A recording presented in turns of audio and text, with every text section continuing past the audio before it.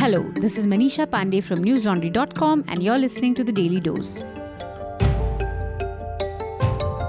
Today is June 25th and India marked the 44th anniversary of the infamous national emergency declared by Indira Gandhi in 1975. In a tweet this morning, Prime Minister Narendra Modi paid his respect to those greats who fiercely and fearlessly resisted the emergency. He said, quote, India's democratic ethos successfully prevailed over an authoritarian mindset, unquote. Modi also lent his voice to a little video that accompanied this tweet. 1975 25 जून वह ऐसी काली रात थी जो कोई भी लोकतंत्र प्रेमी भुला नहीं सकता है, कोई भारतवासी भुला नहीं सकता है। एक प्रकार से देश को जेल खाने में बदल दिया गया था, विरोधी स्वर को दबोच दिया गया था। जयप्रकाश नारायण सहित देश के गणमान्य नेताओं को जेलों में बंद कर दिया था। न्याय व्यवस्था भी आपातकाल के उन भयावह रूप की छाया से बच नहीं पाई थी।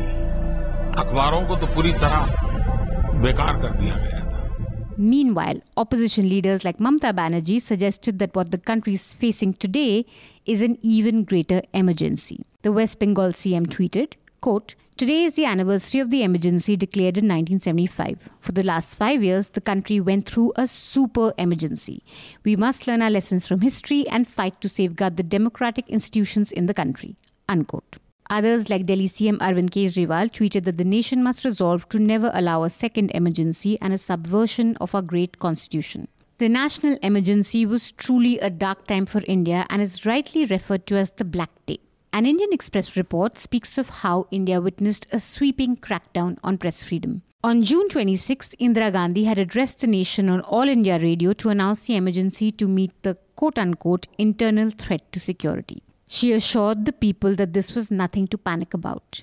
And for the first time since independence, censorship was imposed. It lasted for more than a year and a half, 19 months to be precise. Fresh developments in the Jharkhand mob lynching case suggest serious lapses by the police handling the case. The victim, Tabrez Ansari's family, has alleged that despite their appeals, the police did not arrange for proper treatment for Ansari. They also stated that they were not allowed to meet him and that he died long before he was taken to a hospital. Ansari's family has demanded action against all concerned, including the police and the doctors. An Indian Express report also states that though the police recorded Tabrez Ansari's quote-unquote confession of stealing a bike, they did not mention the assault on him in the FIR. Meanwhile, a 26-year-old madrasa teacher in West Bengal has alleged that he was assaulted and pushed off a train last week in Kolkata for not chanting Jai Shri Ram. Diamond trader Mehul Choksi, who's wanted in India in the 13,000 crore rupee Punjab National Bank scam, may well be packed off to India to face the Indian justice system. After the scam broke, Choksi sought refuge in Antigua and Barbuda. In a statement released by the Prime Minister of the Caribbean country, M. Gaston Brown said that is Choksi's citizenship, was processed. He got through, but the reality is his citizenship will be revoked and he will be repatriated to India. So there's recourse. It's not a case that we are trying to provide any safe harbor for criminals, for those who are involved in financial crimes, unquote. Antigua, among the many tax havens in the Caribbean, has no extradition treaty with India. But this statement comes as a big reassurance. Members of the Valmiki community staged a protest in Bengaluru today seeking a 7.5% reservation for the community in the state. The protesters converged at Bengaluru's Freedom Park. The News Minute quotes a 44-year-old protester who arrived in Bengaluru on Tuesday morning. He says, quote, The reservation set aside for our community is 7.5% as per central government rules, but it is only 3% as per the state government rules. We are here to demand that the state government should give 7.5% reservation as well. We are numerically strong community and make up the bulk of the scheduled tribes living in Karnataka, unquote.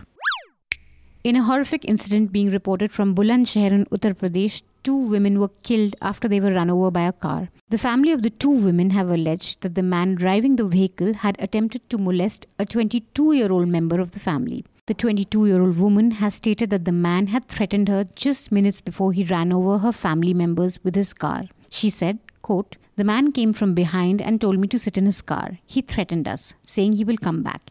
He did come back in a speeding vehicle and hit us. There was only one man in the car. I will identify him, unquote. Andhra Pradesh Chief Minister Jagan Mohan Reddy has ordered the demolition of Praja Vedika, which is a conference hall adjacent to former Chief Minister N. Chandrababu Naidu's house. Reddy said, quote, "We have assembled in this building, which is an unauthorized construction by the previous government. This will be the last meeting in this hall. We will pull down the building from the day after tomorrow, that is Wednesday," unquote. Reddy also said that all illegal constructions on the bank of the Krishna River would be demolished since they violate the River Conservancy Act and the orders of the National Green Tribunal.